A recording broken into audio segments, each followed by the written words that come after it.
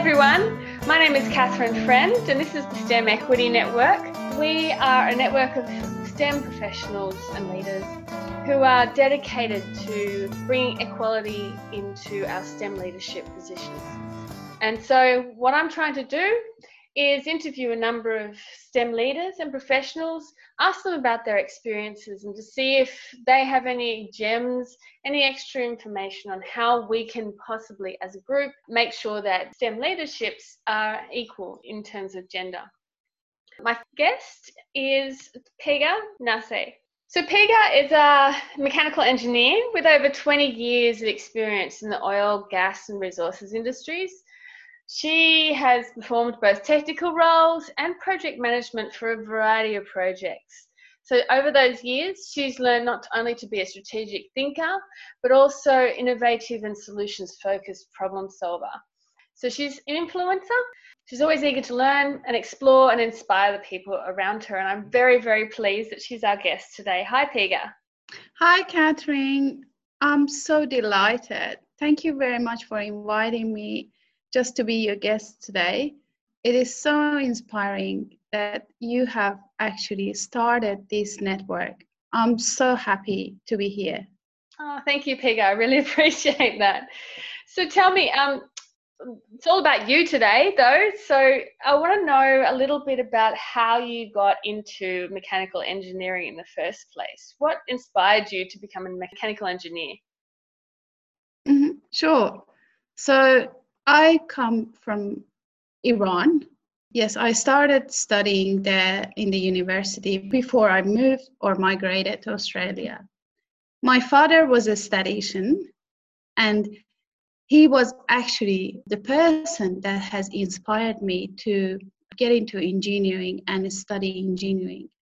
You know, I was not really a person that enjoyed learning chemistry or even biology, but I was really at the time interested in mathematics, physics, and geometry. And my father had all the skills. So he definitely saw the talent, and then he encouraged me to do more and more.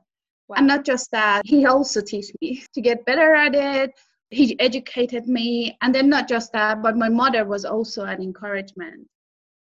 And I've got two brothers that they are engineers as well. So you can see as a family, we were always thinkers. And we had logical mind and analytical at the same time. So that's how I got into engineering. And they were never, ever pushed me to, to select a field. And in Iran, you have to pass a very difficult exam to get into university.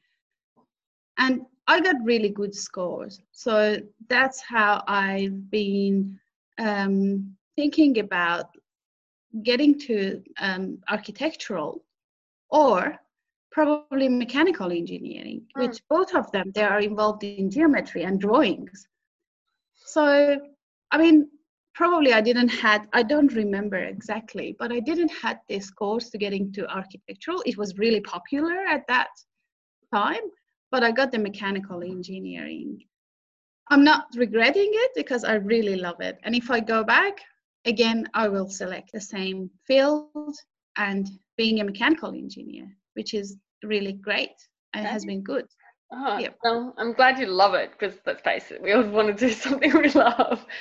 So tell me about your time at university then. As a woman in Iran, doing a course that is still, I mean, globally is male dominated. How was that?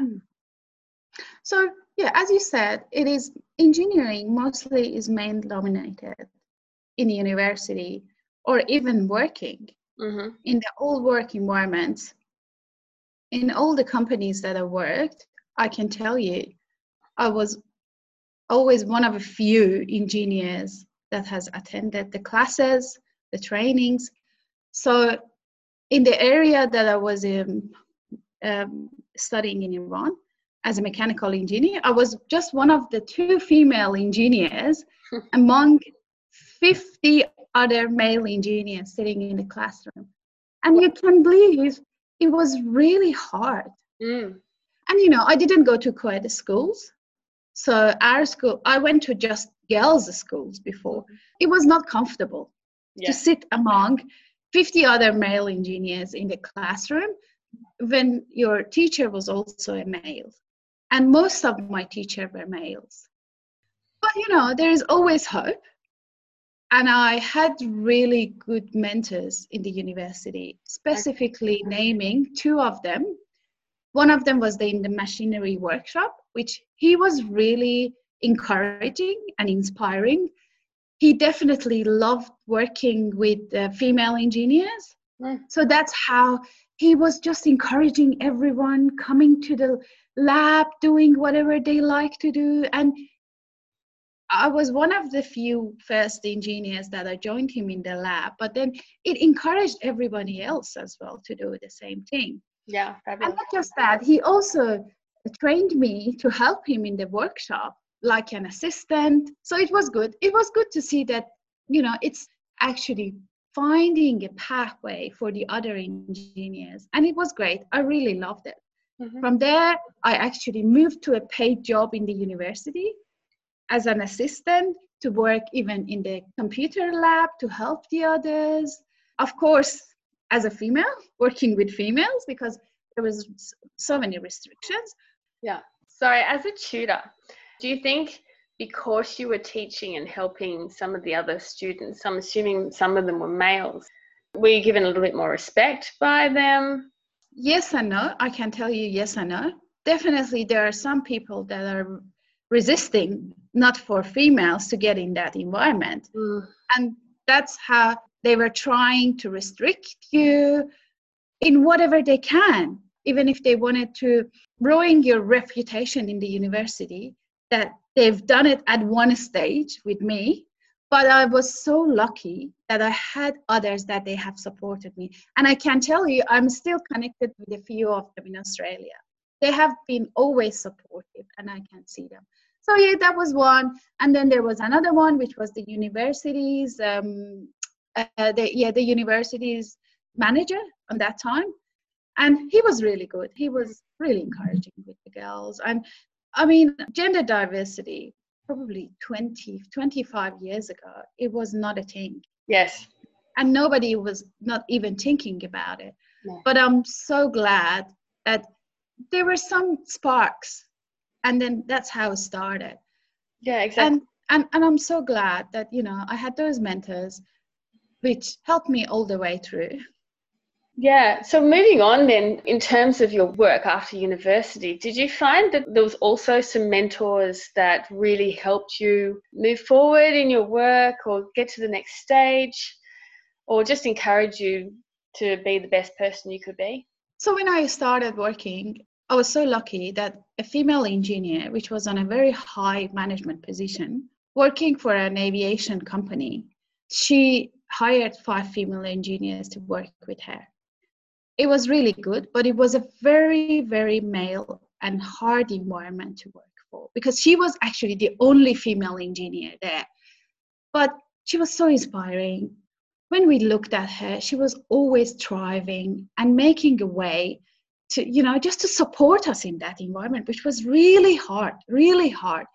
I learned a lot from her in the first 6 months, but it didn't really work for me. I was not really interested in the job. The environment was so intense. Yeah. Although she was trying so hard, but I couldn't really stay there. So I moved on. I went to another company, it was in oil and gas, and that's the start of my career in this industry. And I had good and bad mentors there, but I can tell you, there are always people that they want to help you. So when I got pregnant in that company, there was a really nice leader, which by the time he knew that I'm pregnant, he was always helping me. He was trying to help me to get through the days, even when I was coming on the weekends, because the project was so intense and it had a very tight schedule.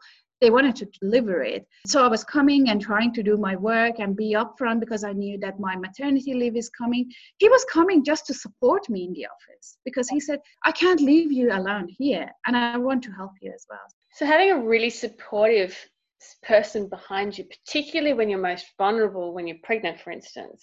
I mean, I think that's really important. It's certainly something that I'm hearing from a lot of people. Do you think that's one of the really big important steps of keeping women in the workforce? It is, Catherine. Mm-hmm. And to start with, when I got pregnant, I was so scared to tell my boss. Right. For the first 5 months, I kept my pregnancy hidden. Nobody knew that I was pregnant. And the first person that I went and I said to them that I'm pregnant was this guy, because I knew that he's going to be supportive. You need support. You need someone that would be flexible.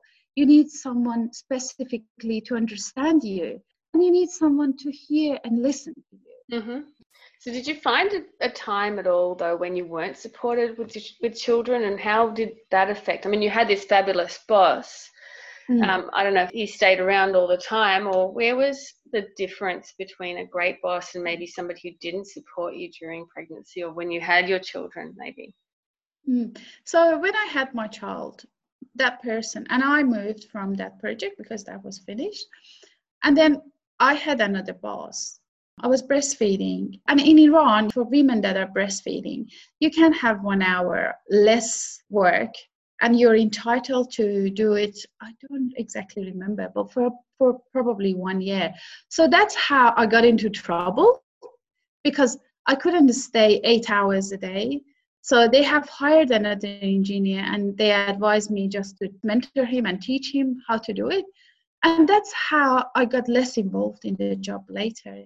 I had to delegate my authorities to him because I had a small child, which was about 6 or 7 months, and I had to take care of her as well. I had my family and my mom was helping me a lot with that, but still, you need to be around to help your child. So that's why it was a bit of a unsuccessful career there, because I was not really feeling there and was really dissatisfied with what I was doing. So I moved to somewhere else and I started a new career, take another role, which was, a bit more satisfying for me before I moved to Australia. Of course. Well, let's go towards the move for Australia then. I mean, that's a big step for you guys to make a decision to move to Australia. You had a small baby at the time. What was your husband doing at the time? Was he working or was he not working? Or So when I was really dissatisfied and considering with my first job, before I moved to the next one, and considering the situation in the country and how women are restricted doing things, and it was so hard, not even politically, but financially as well. I started looking into migration when my daughter was 6 months.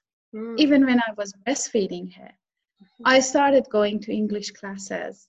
I was breastfeeding her in the car, I remember, and then going to the classes. My husband was waiting downstairs, and it was hard, but it worth it. So, I mean, people are great in Iran.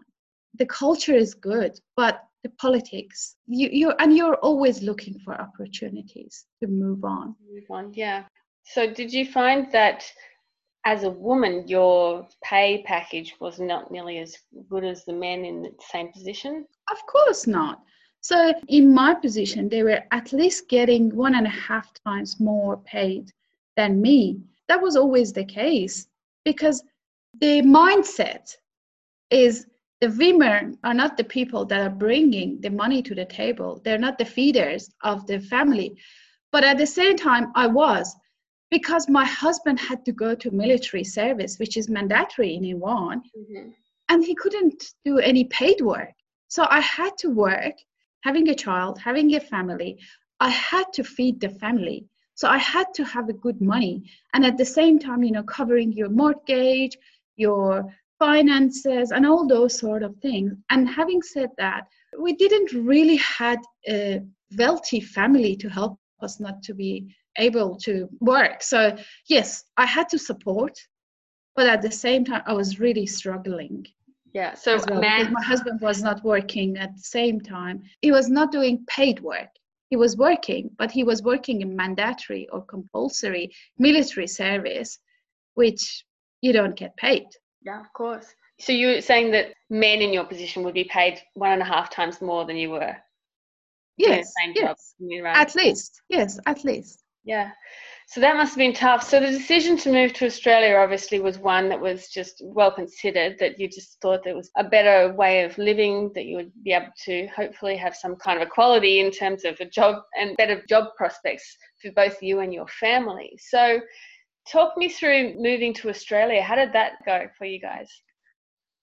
So moving to Australia, we got the visa, obviously, and 3 months later, we decided just to come over. My husband was actually a good earner at the time because it was 2 years after we applied for our migration. He found a good job. He was a very good project manager. He was really earning. So it was a bit of load off me. But he said, you know what we do? We go together and then you can take the child. I trust you. When you find a job, I will join you, but I will back you up from where I am. So we've made the decision. We bought our flights. We've done whatever we should have done. But 10 days before we moved, he decided to do an operation, a LASIK operation on his eye. And he did it, but it didn't work. So he had to stay there. So I came over here with my daughter. At the same time, to be honest with you, I was so excited. I didn't have any friend or family here, but I knew Australia is a great country. And I heard that there is a lot of support for women. So I was not scared. I was so excited. At the same time, when I moved here, I had a friend, which he helped me a lot. So he helped us to be settled. And that friend was actually an ex-colleague of mine in the company that I was working in Iran.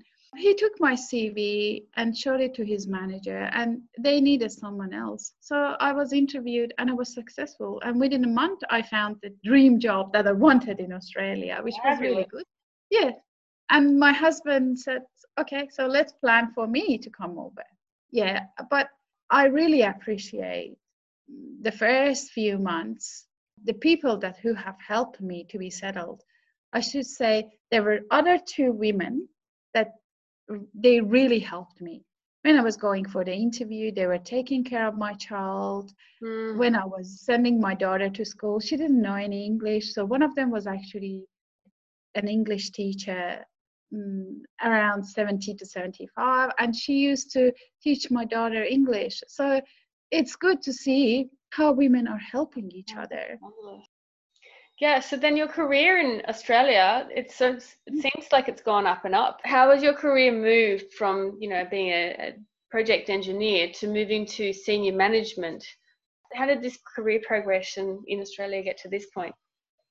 So, like everybody, I moved from one job to another. Just, to make progress, to improve.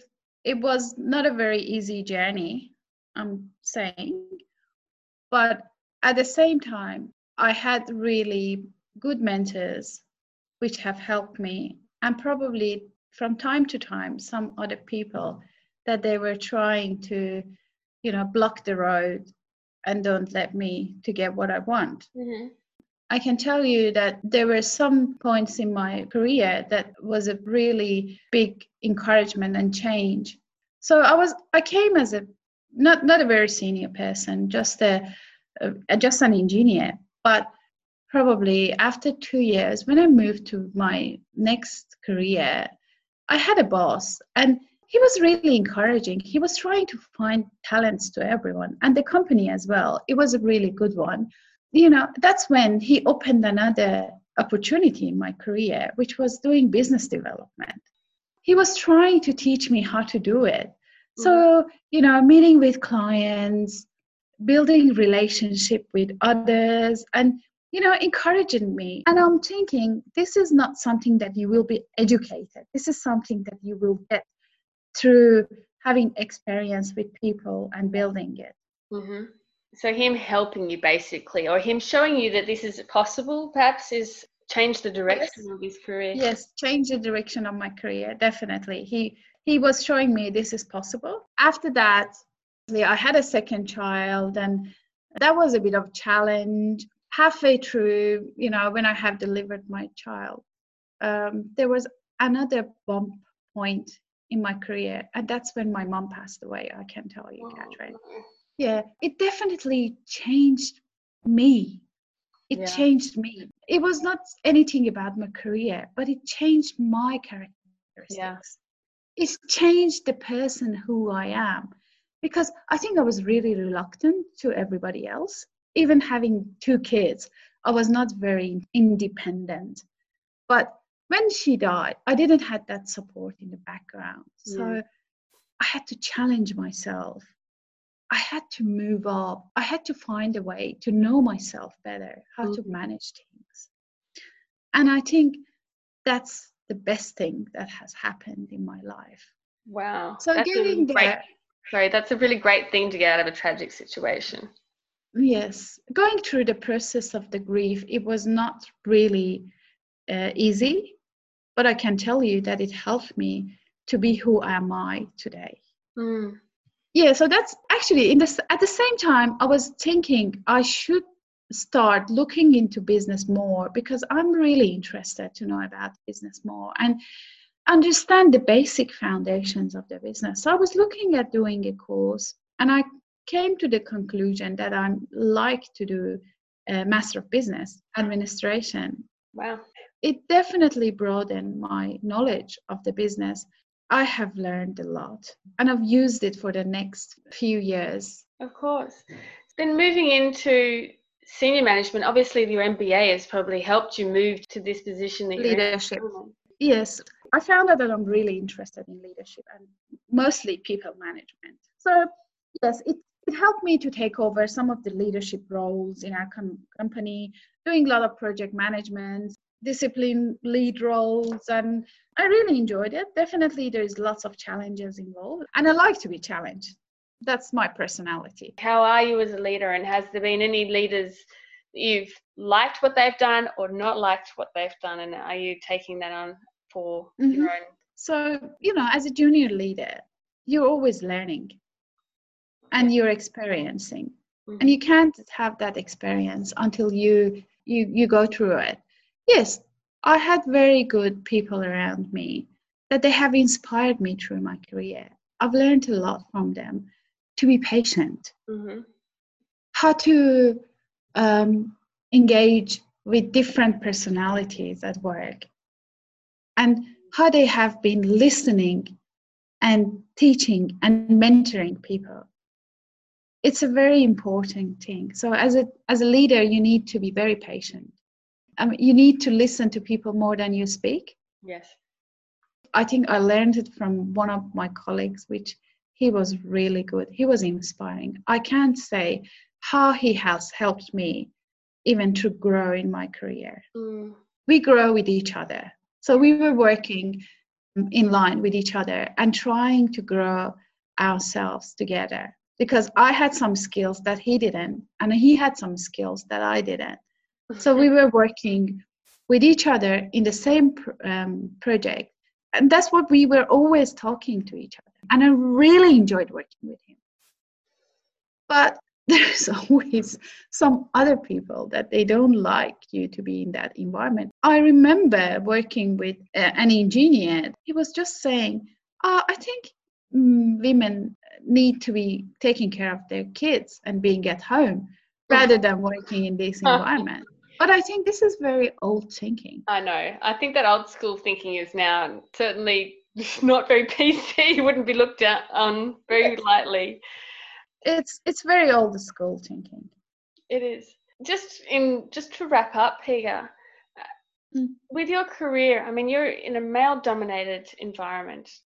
How do you think the male leaders in your industry can encourage more females to become leaders so that we get some kind of equity in the leadership teams in the oil and gas industry? I mean, it's predominantly male industry, but there's no reason why females can't be part of it as well. So what are some of the points you think that leaders can take away and use to make sure that they're encouraging equal representation in their leadership team? I can't deny that it has got very much better in the recent years. Yeah. Probably for the past 3 to 4 or 5 years, it has been getting and improving. As females, we always like to be heard. We always love to be listened to. Mm-hmm. It is very important that we've got the supports when we need it. When we are pregnant, when we are having a child, when we are going through the process of the grief. If it means that I need another day off in the month, yes, we need to have that, but we need somebody to understand us. Mm-hmm. That's one thing. But on the other side, I think we need to have a little bit of more flexibility. Yep. So you need to take care of your kids. You're the first person in your house. If it means that I need to work from home once a week or twice a week, I need my boss to trust me so I can, be more flexible. Yeah, that's a fair point. And at the moment, given that everybody else is working from home, I think things will be changing to the better, to be honest. To COVID-19, there's got to be a silver lining on that, isn't there? Of course. This might change the business forever. Mm-hmm. and I'm in line with you. Probably now we've got more trust in ourselves and each other that we can work from home. Yes, if it means that I have to do bits and pieces in between, but I will be back to my work and I will do it, definitely. You should just trust me. That's what I'm saying. And this trust is going to be two-way.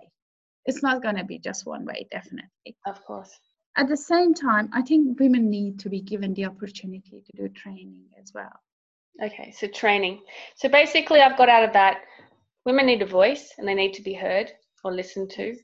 They need a little bit more flexibility and some training, and maybe to be able to be mentored. Like, it sounds to me like you've had some really great mentors teach you and pull you up. Yes, of course. Yeah, and training is not just a formal training. It can be mentoring. I believe if there is a female in your team, they will bring some other capabilities. They will change the dynamics of the team. Having a female engineer in our team was really great. It brings the most feminine environment around. In saying that, oil and gas environment is a very dry environment. Yeah, but there's still room for feminine touch, I think. Yes, exactly. And that's what you need. Yeah, exactly. Thank you very much, Pegah. I'm going to wrap it up here at the moment. Thank you so much for your words of wisdom and sharing your story with us today. I think it's really inspiring, just the way that you're such a strong woman who's taken your family out of Iran and made huge strides in an area that is a male focus area. So thank you so much for your time, and we wish you the best for the next part of your career. Thank you very much, Catherine, for having me. Thanks, Pegah. Thank you.